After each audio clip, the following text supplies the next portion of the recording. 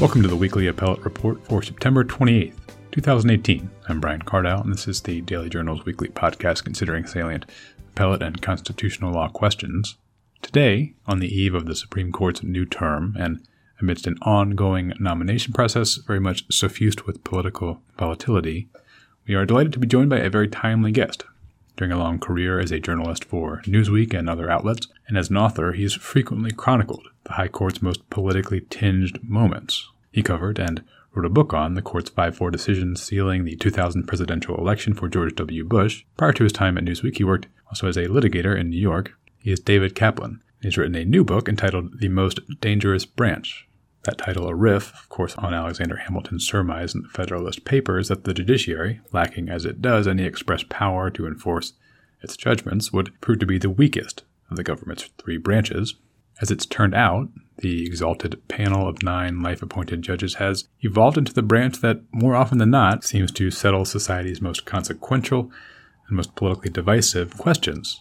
In that way, the judiciary has seemingly become preeminent and singular in selecting the country's path forward on essentially every issue that matters. Women's rights, gun rights, gay rights, privacy, labor protections, free speech, economic liberty, environmental regulation, all of them. In his new book, Mr. Kaplan posits that this governing dynamic, the seeming shift of power from the executive and legislative branches to a court comprising just a few unelected jurists, is unhealthy for a nation founded on the idea that the people should largely, and through their representatives, be able to govern themselves. And as over these past few weeks, and even more so the past couple of days, as torrents of political vitriol and vilification roil the latest SCOTUS confirmation process, certainly underscores Mr. Kaplan's idea that it might not be an optimal long-term governing structure for a country's path forward to so entirely hinge upon the elevation of one person to the High Court. So we'll get into all of that with Mr. Kaplan in just a moment, and into some of the ways he thinks the court's role might assume some more suitable contours. First, though, let me remind you a couple of things. Of course, as always, CLE credit is available to listeners of the podcast. Find a short true-false test on the dailyjournal.com page where this program appears. Also, hope you've been finding us on your mobile device as of a few months ago. Our show became available on iTunes and the podcast app and just about any place you get your podcasts. So search for Weekly Appellate Report there and tune in. With that, we'll welcome in our guest today, David Kaplan. He's a longtime journalist and author, spent 20 years at Newsweek, has authored the new book, The Most Dangerous Branch, just released this summer. Mr. Kaplan, welcome to the podcast. Great to be joining you. Okay, so can you tell me a bit about the conceit behind your new book, The Most Dangerous Branch? I believe you began writing it back roughly when Justice Scalia passed a couple of years ago. Of course, subsequent events kind of throw into sharper focus the central theme of the book, just the monumental importance of each new justice named to the court and the court itself. Tell me a bit about the idea behind it and how it's come to be. Well, I've been writing about the court and constitutional law and law generally for 30 years on and off. I've wandered into other areas and such, but after Justice Scalia died and partisans on both sides of the political aisle agreed that, quote, the next justice will affect American social and political policy for a generation, end quote, it occurred to me, as starkly as it had in my time as a journalist and author, that this really the state of affairs that you want, that a single justice among 9 unelected, unaccountable jurists would be determining that much policy. And whether you're a Democrat or Republican, liberal or conservative, libertarian or whatever, that didn't strike me as necessarily what we signed up for in the country. And you know, that dynamic hasn't changed. During the first round of the Kavanaugh hearings at the beginning of September, you heard a lot of questions about executive power. You heard about abortion, gun control, campaign finance. But there wasn't a single question from a senator asking, so what's the proper role of the court? Could you tell me, Judge Kavanaugh, some areas of the law or specific cases where the Supreme Court chose not to get involved? And that wouldn't have asked him to reveal how he would vote in the case. Quite the opposite. Tell us about a case, a litigation, where the court stayed away. But that question isn't asked anymore because all of us pretty much assume that the court is going to be the final arbiter of a lot of social policy. And while it should intervene in some areas, speech, rights of criminal defendants, it doesn't mean that every important question of public policy ought to be resolved by judges. Quite the opposite. We live in a country of where we rule ourselves. We have representative democracy, and while not everything is up to the majority, a lot is. And the court in the modern era, which I mark for purposes of my book, Roe v. Wade in 1973, beginning in 1973, I think you can argue the court has simply been too involved in American life. And that's not a conservative position or a liberal position. My own politics skew extremely liberal, including on abortion. I just don't think that victories on abortion, or for that matter, gun control or voting rights or campaign finance, I don't think those victories should be achieved in court.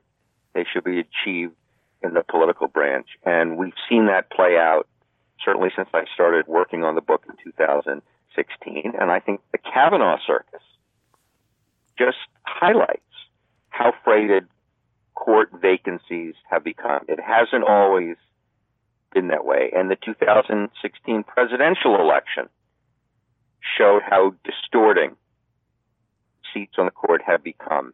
25% of Trump voters didn't like him or his policies. They held their noses in voting for him, but they said they were doing so because they liked the appointments that he thought he would make to the Supreme Court, and that's been proven out. They love Gorsuch and they love Kavanaugh. We'll see if Kavanaugh gets confirmed. But when you're choosing a president, not because of what you think he or she is going to do over the next 4 or 8 years, but simply because of who they're going to put on the court, that seems, in my book, to make the court too important. And the book is an argument that that should not be the case, as well as an inside look behind the scenes at the court. These aren't, they live in a marble temple, but they're not gods. And they're just human beings. And I try, by having interviewed close to 70 law clerks and a majority of the justices themselves, I try to illustrate what the place is really like, what they really do, and who these people are. I can't tell you by name who I talk to because the condition of the interviews is that I do them on background. But the book is trying to do both those things, provide a narrative of who these justices are, but also make this argument that we ought to be rethinking the triumphant power of the court. During your time when you were at Newsweek, you were pretty closely involved and covered the 2000 election contest that ended up in the Supreme Court that decided that race for George W. Bush. Do you remember, that seems like an interesting and thematically consistent sort of predicate point that connects to this book. Do you remember at that time thinking, wow, the Supreme Court deciding this election does seem to put it in territory where maybe the framers might not have originally intended it to be? Well, the 12th Amendment to the Constitution specifically describes what should happen if there is a disputed presidential election. It assigns to the House and the Senate responsibility for deciding the election. And there's also an act of Congress passed after the disputed presidential election of 1876 involving Hayes and Tilden. For those who don't remember that from AP American history, there was a process set up. And neither the 12th Amendment nor the act of Congress mention anything about the Supreme Court. In fact, congressional debate back after the 1876 election made very clear we don't want the justices involved. So, yeah, Bush v. Gore is a perfect illustration of the point I'm trying to make in the book. And it may be 20 years ago, but I don't think it's ancient history. Bush v. Gore perfectly shows the self-aggrandizement on the part of the justices. And if you talk to them, and I wrote a book back then on the 2000 election called The Accidental President, but a lot of the book necessarily was going to be about Bush v. Gore. And the justices on both sides of the aisle, to some extent, saw themselves as the only possible body to resolve the case. They They speak similarly in a range of other cases. It's arrogant. And, it runs counter to what the great Louis Brandeis argued 100 years ago when he said the most important thing we do here at the court is not doing. And it could have been a shining moment for the Supreme Court in 2000 to say, presidential election is really important, obviously, but this is for the other branches of government to resolve. For Congress, if need be, or in the first instance, the institutions of Florida, the Florida legislature, the people of Florida, and if necessary, the Florida courts. And while we may not agree with everything the Florida courts do, it's not for us to decide. We have separation of powers. There's limited government. The Supreme Court doesn't do everything. And Antonin Scalia, the great so-called conservative, would tell audiences and interviewers for years after Bush v. Gore, if we didn't step in to solve the constitutional crisis, who would? And think about that. There's no constitutional crisis. There's a delayed result to a presidential election, and the so-called chaos that resulted was democracy in full bloom. The military was going to take over. We had a president at the time, and there would have been a president on January 20th, either Bush or Gore, or, if necessary, the next in line for the presidency until we resolved it. It may have seemed messy, but it wasn't a constitutional crisis. And when Justice Scalia argued to these audiences that we were the laughingstock of the world and the court had to stop things, I checked my Constitution at the time. There's no national laughingstock clause, international laughingstock clause in the Constitution. And the great originalist, the great textualist, Antonin Scalia, was making it up as he went along. And, in talking to many of the justices now, they would tell you, they would point out the window in some cases, those who had good views out of the court building. They'd point to Congress, they'd point down the road at the White House and say, look at the dysfunction. Look at what doesn't get done. We're the only functioning branch of government, if not us. Boom. And that seems appealing, I guess, but to my eye and ear, that's arrogance personified. If we elect members of Congress who choose to get nothing done, that's what we chose. And if we don't like that outcome, then 2 and 6 years later, vote in new people in the House and new senators. And if we don't, that's on us. We don't need the court to save us from ourselves. That's the argument of the book. And listen, it's a hard argument to make, as I have found out as the book has come out and talked to audiences and been on TV and radio, because many people confuse the outcomes of decisions that the court reaches and whether the court should have gotten involved. So when I argue that Roe v. Wade was an ill-advised opinion, my friends say, I thought you were pro-choice, David. I didn't realize you thought abortion should be outlawed, and of course I don't.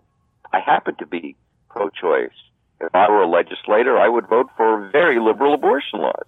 I just think those victories should be achieved in the legislature, not at the Supreme Court, in the same way that I criticize gun rights advocates who weren't willing to accept defeat in the D.C. City Council in 2008 and instead rushed to the Supreme Court to win a victory there that they couldn't achieve through politics. That's called the Heller decision in 2008. And there are lots of other cases. I am an equal opportunity offender among liberals and conservatives. So in some sense, there's something for everyone in the book to like, or looked at differently, there's something in the book for everybody to hate. Sure. Always a good sign. So you do lay out the point in your book that notwithstanding all of that courts and the Supreme Court, by design, it is a counter-majoritarian institution, one that is there really for the express purpose, or at least is there for, as one of its main purposes, to counteract or tamper down potentially ephemeral, maybe ill-conceived passions of the majority will, or to ensure that the majority will, might naturally doesn't trample on the rights of minorities. Right. Correct. And I completely, I completely support that idea. I don't want an impotent court, and there are many areas where the court should intervene. Take the First Amendment; it protects freedom of expression. You can't expect the legislature, Congress or state legislatures, to protect unpopular ideas. Popular ideas don't need protecting. But if you're a communist or a white supremacist or a Nazi, no legislature is going to look out for your rights to speak up. The First Amendment ensures that you have those rights, and it is up to the Supreme Court to vindicate those rights.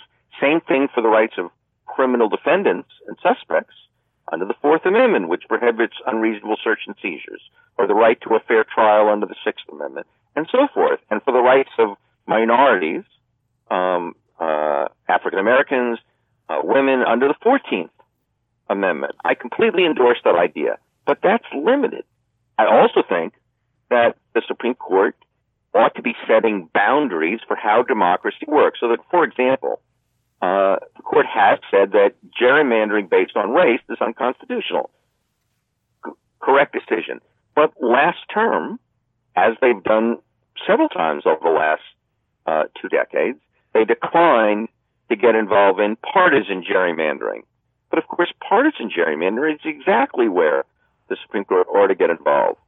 In those cases, you've got the ins designing legislative districts to keep the outs out. Of course it's going to be that way. If the Democrats are in charge in a state, they're going to draw the line so that Republicans have less chance of winning. Same if Republicans are in control. In that situation, it's up to the court to enforce line drawing, redistricting, that is more reasonable, that gives those out of power, the have-nots, minorities. By minorities, I don't mean racial minorities, religious minorities, just those out of power, to give them a legitimate shot at victory at the ballot box.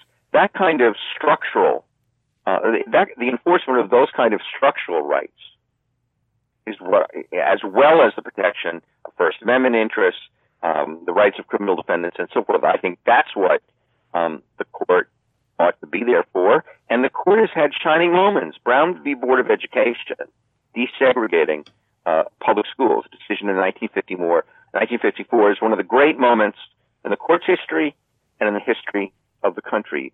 But saying that you think that's a good decision doesn't mean that you think every time the court intervenes, it's correct.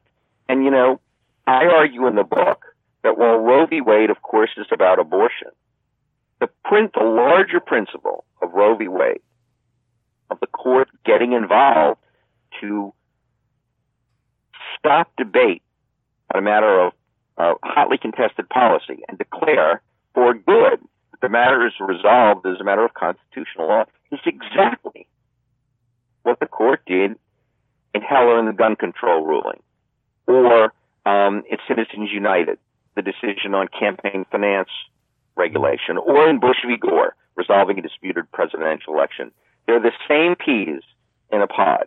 In some cases, the liberals win, and in some cases, the conservatives win. But I argue they're related, and I think if you endorse the principle, if you endorse the court getting involved in Roe v. Wade, you're necessarily emboldening and enabling those conservatives who thought the court had to step in Bush v. Gore. Now, people tell me in debate, well, no, one was about abortion and the other was about something else. But it's the larger principle.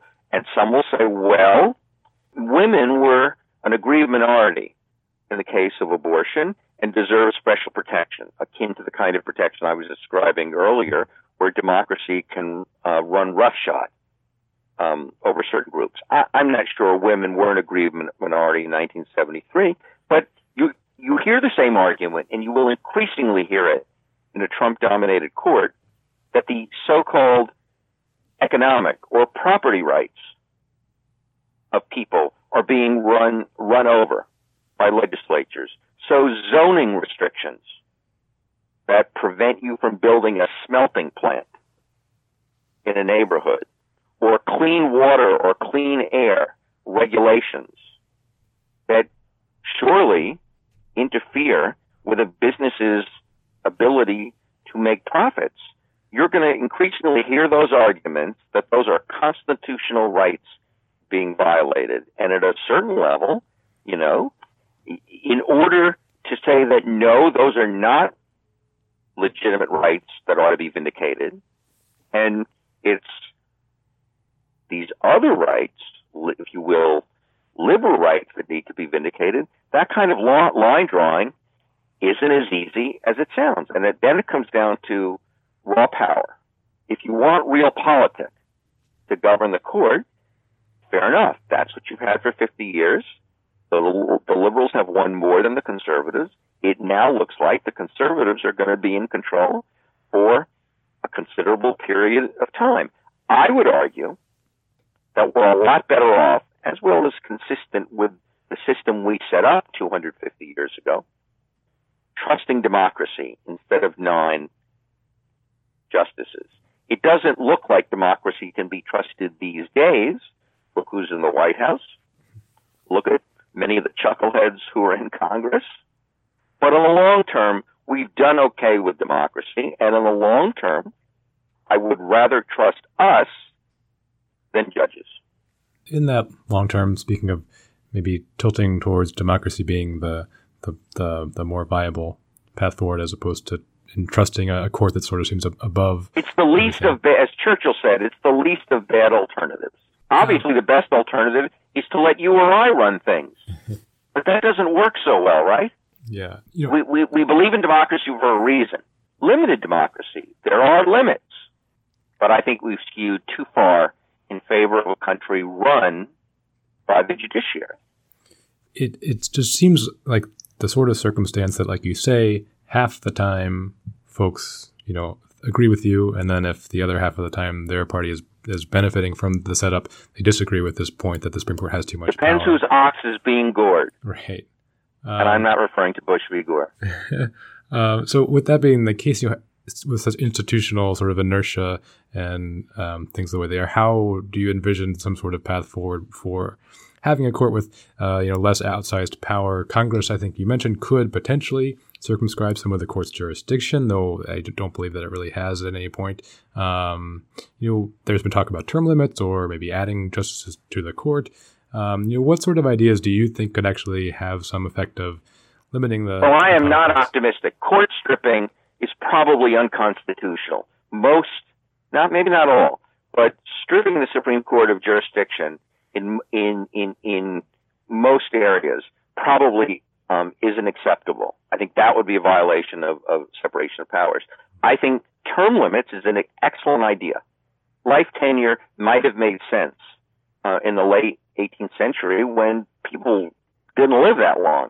But now, when life expectancy is much greater, and the last 5 justices to leave the Supreme Court served an average of 30 years, it would make sense, for example, to have, as has been proposed by a lot of folks, a single 18-year term. It would also help us not necessarily look only to appoint 50-year-olds. There might be a lot of talented 60-year-olds who are now mostly ruled out because of age. And it would also, once you got the system in place, make appointments to the court regular. And a president would get a certain number of appointments in a 4-year term and a certain number in an 8-year term. But all of that would require a constitutional amendment, and I think those prospects are low because the party in power, quote unquote, if you will, would never agree to it. It's only those out of power who don't, as Trump would say, control the court, who would agree to it. Trump, all this summer, has said we have to hold the Supreme Court as if it's just another political branch of government. And none of us want that for the Supreme Court. We, in theory, think we have a Supreme Court for some reason other than simply to represent the views of the president and who appointed particular justices, and the Senate that has to confirm them. If that's all we have, a super branch, a super legislature, where its members stay for decades, what's the point of having the court at all? I think the best hope for you mentioned court packing. I think court packing, which of course in 1937 was proposed by FDR and universally criticized from both sides of the aisle, and it died a quick death, and the Supreme Court quickly reversed gear and stopped throwing out New Deal legislation. Maybe it was intimidated by FDR. Maybe it was coincidence. The historical record isn't clear.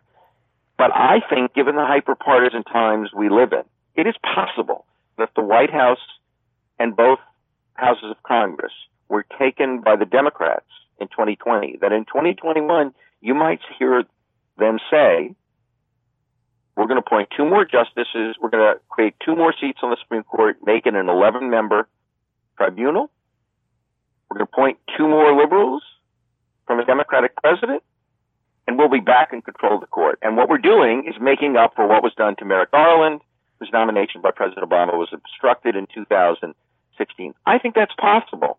I wouldn't be putting a lot of money on it. The Democrats are really bad at hardball compared to Republicans.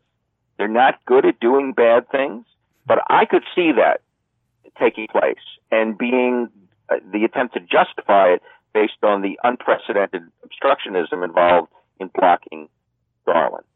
I think the more reasonable, modest hope for the court, and it's not a particularly optimistic hope, is for restraint on the part of the court. And I think the best hope for the court is the justice who will now sit in the middle, not because he's moderate, but because given the makeup of the rest of the court, 4 to one side, 4 to the other side, I think Chief Justice Roberts will pass for the middle in much the way that Anthony Kennedy passed for the middle. Anthony Kennedy was conservative, but he did vote both ways. Roberts is far more of a movement conservative. He was a top lawyer in the Reagan administration. He helped George W. Bush and Bush v. Gore in 2000. Don't mistake him, for a moderate. But I do think this Chief Justice has an institutional regard for and love of the Supreme Court. And you saw that demonstrated, I think, in the first Obamacare ruling in 2012, where he voted to uphold the statute even though he thought it was a terribly drafted statute. And he was on the fence, as I reveal in the book. He ordered 2 drafts written after the oral arguments. Really wasn't sure which way he was going to vote. But I think he ultimately voted in favor of the court. He wanted to keep the court out of the maelstrom in a presidential election year. Had they thrown out Obamacare, the court would have been in the center of the storm for that entire campaign. And Roberts, more than most of the other justices, understands that the court's reputation, the court's prestige, is what makes it, what gives it power.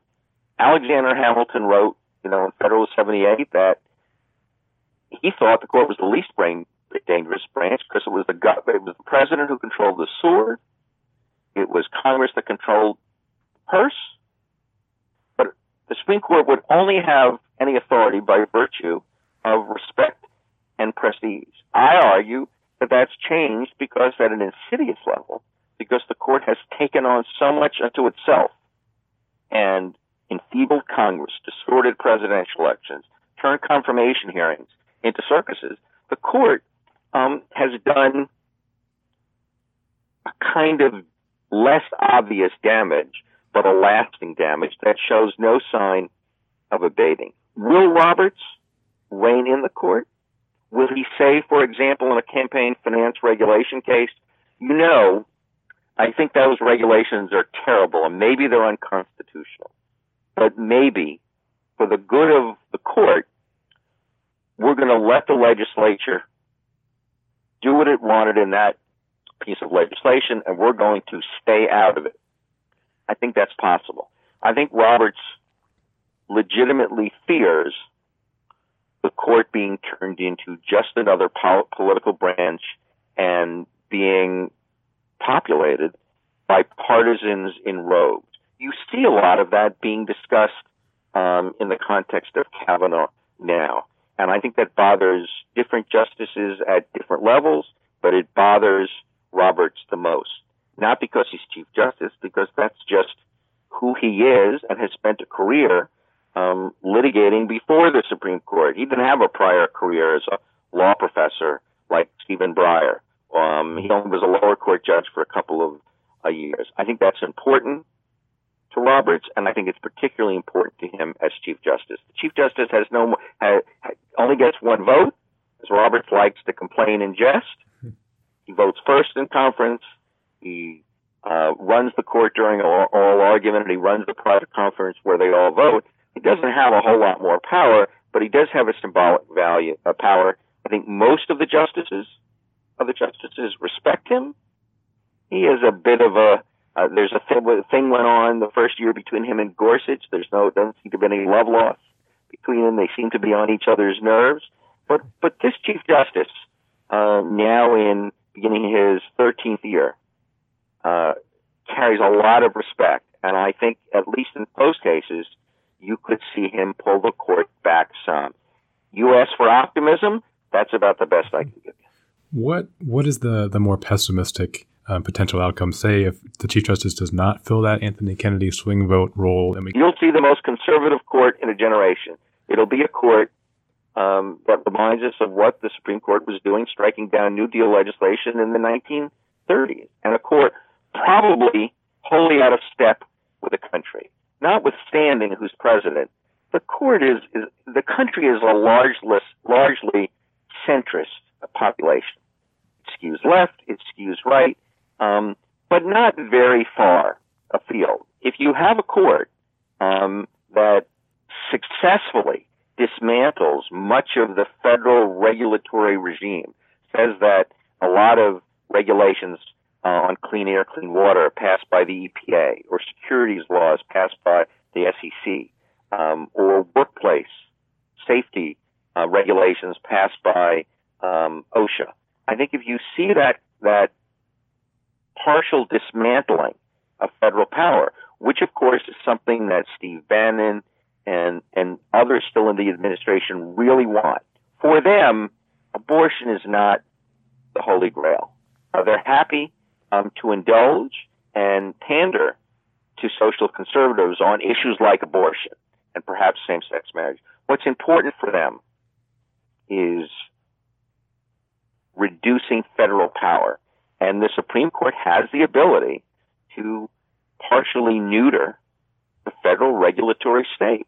And if you see that, it'll be interesting to see how the country reacts. Maybe the country will skew more liberal at the ballot box, but that doesn't change what happens at the Supreme Court. There are many times in American history, and I describe some of this in the book, but at a certain point, you want to write a 300-page book and not something longer. There are plenty of times in American history where the Supreme Court has gotten out of whack with public opinion. And public opinion is loud and vocal, and the court brings itself back to center. That happened in 1937 with court packing and FDR. You could see it happen again, but who knows? Clarence Thomas, Sam Alito, Neil Gorsuch, the three resolute conservatives on the court right now, I don't strike me as the type to be particularly responsive to public opinion. Roberts, more so. I think Brett Kavanaugh, if he was confirmed, more so. Was Thomas Hardiman a potential replacement for Kavanaugh? Maybe so. But these are not conservatives in the old way of thinking about it in court history. The three that I mentioned, Thomas, Alito, and Gorsuch, are in some ways radicals. Clarence Thomas will tell you he doesn't much believe in precedent. If a prior ruling of the court was wrong, in his view, of course, on the day that it came down, it is deserving of no respect.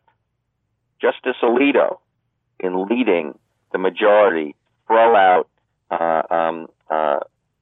legislation this past term on the power of labor unions to collect dues.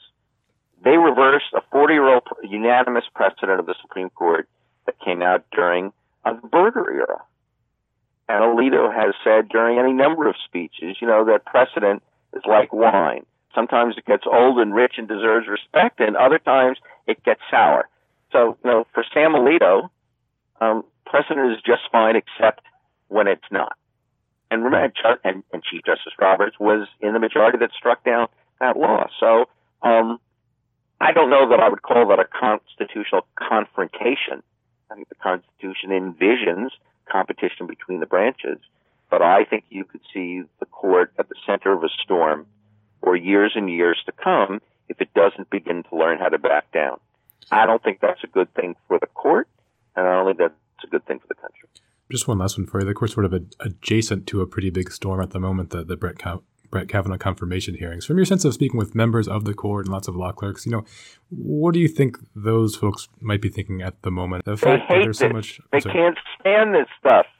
Yeah, it certainly seems to reveal what is the worst kept secret that pretty much this is all politics that goes into deciding who gets on the court. Everybody recognizes that when the president appoints and the Supreme Court and the Senate has to confirm, that is an inherently political process. But the justices will all tell you that once they're confirmed, that's the last bit of politics they'll ever have anything to do with. A justice or two has to show up every year before Congress to deal with appropriations. They see each other at cocktail parties, and that's it. Justices are above politics. We don't do politics. We're not junior varsity politicians. They will all tell you that. Many have said so in speeches, in the rare interview. And so they look on anything that politicizes the court as anathema to the mission of the court, to the image and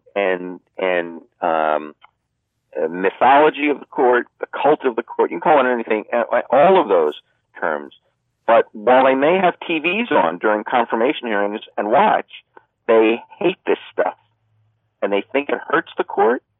And I think by and large they're right. There is something to be said for pulling back the curtain and seeing that the great Oz is just a short guy with long wiry hair pulling a bunch of levers. The court is just 9 people. And I try in describing who they are and the rivalries and the idiosyncrasies and the frustrations. Whether it's Clarence Thomas's continuing rage over his confirmation hearings 30 years ago, or the chief's occasional vanities, don't photograph me from behind. He tells the court staff it'll show my bald spot in the camp photo for the other justices and the law clerks each year, given out for clerks. He doesn't like being near tall clerks because the Chief Justice looks even shorter than he is. RBG's celebrity, Stephen Breyer's absent-mindedness, Neil Gorsuch, as someone at the court said to me, he's the one who has succeeded in unifying the court in his very first year there. How so? Most people can't stand him. Now, that's exaggerated. So I try to show that these are just people. I think by and large they try to do their jobs, not as politicians, but as jurists. And they try to be neutral. And they try to be, in Robert's ill-advised metaphor, they try to be umpires. I don't think they do a very good job of it, but I think they mean well. When they see what goes on with Kavanaugh, it disheartens them, it scares them, and they hate it. That said, while you can, at some level, blame a president for doing more cynical, more effective vetting to make sure that they get correct justice, the one who will vote the right way. We don't want a David Souter who disappointed the first George Bush. We don't want an Earl Warren who disappointed Dwight Eisenhower. We don't want a Byron White who turned out to be quite conservative despite that the Democrat JFK appointed him. You can blame a president and an administration for better vetting. You can blame the Senate for weighing justices purely by politics and by some of the nonsense we're seeing with Kavanaugh and that we previously saw with Gorsuch, and on the other side what we saw with Kagan and Sotomayor. But I argue in my book that blame rests chiefly with the court itself. I think by inserting itself in all these substantive policy questions, from abortion to gun control and so forth, the court raises the stakes of who sits on it and invites the cynical vetting by the president and the Senate sideshow. So I think in the first instance, the responsibility is the court's. And, when I interviewed the justices, the reaction I got was, we half agree with you. One liberal justice said that to me when I described the idea of the book. I half agree with you. Yeah, I don't like the decisions the other side gets involved in. Those are the ones we ought to stay out of. But the ones where I'm in the majority, those were good decisions. A conservative justice said the same thing to me. I half agree with you. And of course, the opinions they didn't like were equal and opposite to what the liberal didn't like. That's the problem. What you really need are justices who are willing to forego a victory, if you will, on a particular issue and just say, you know what? That is better left for another branch of government to resolve. That would be good for the other branches of the country. It would be good for the court. It would be good for our presidential elections. It would be good for confirmation hearings. That's what I argue in the most dangerous branch. Okay, well, we'll find out here soon enough as the term begins to open if the chief and the court might take your advice. David Kaplan, author of The Most Dangerous Branch. Thanks very much for being on our podcast. I really appreciate it. It's my pleasure. Thanks for having me.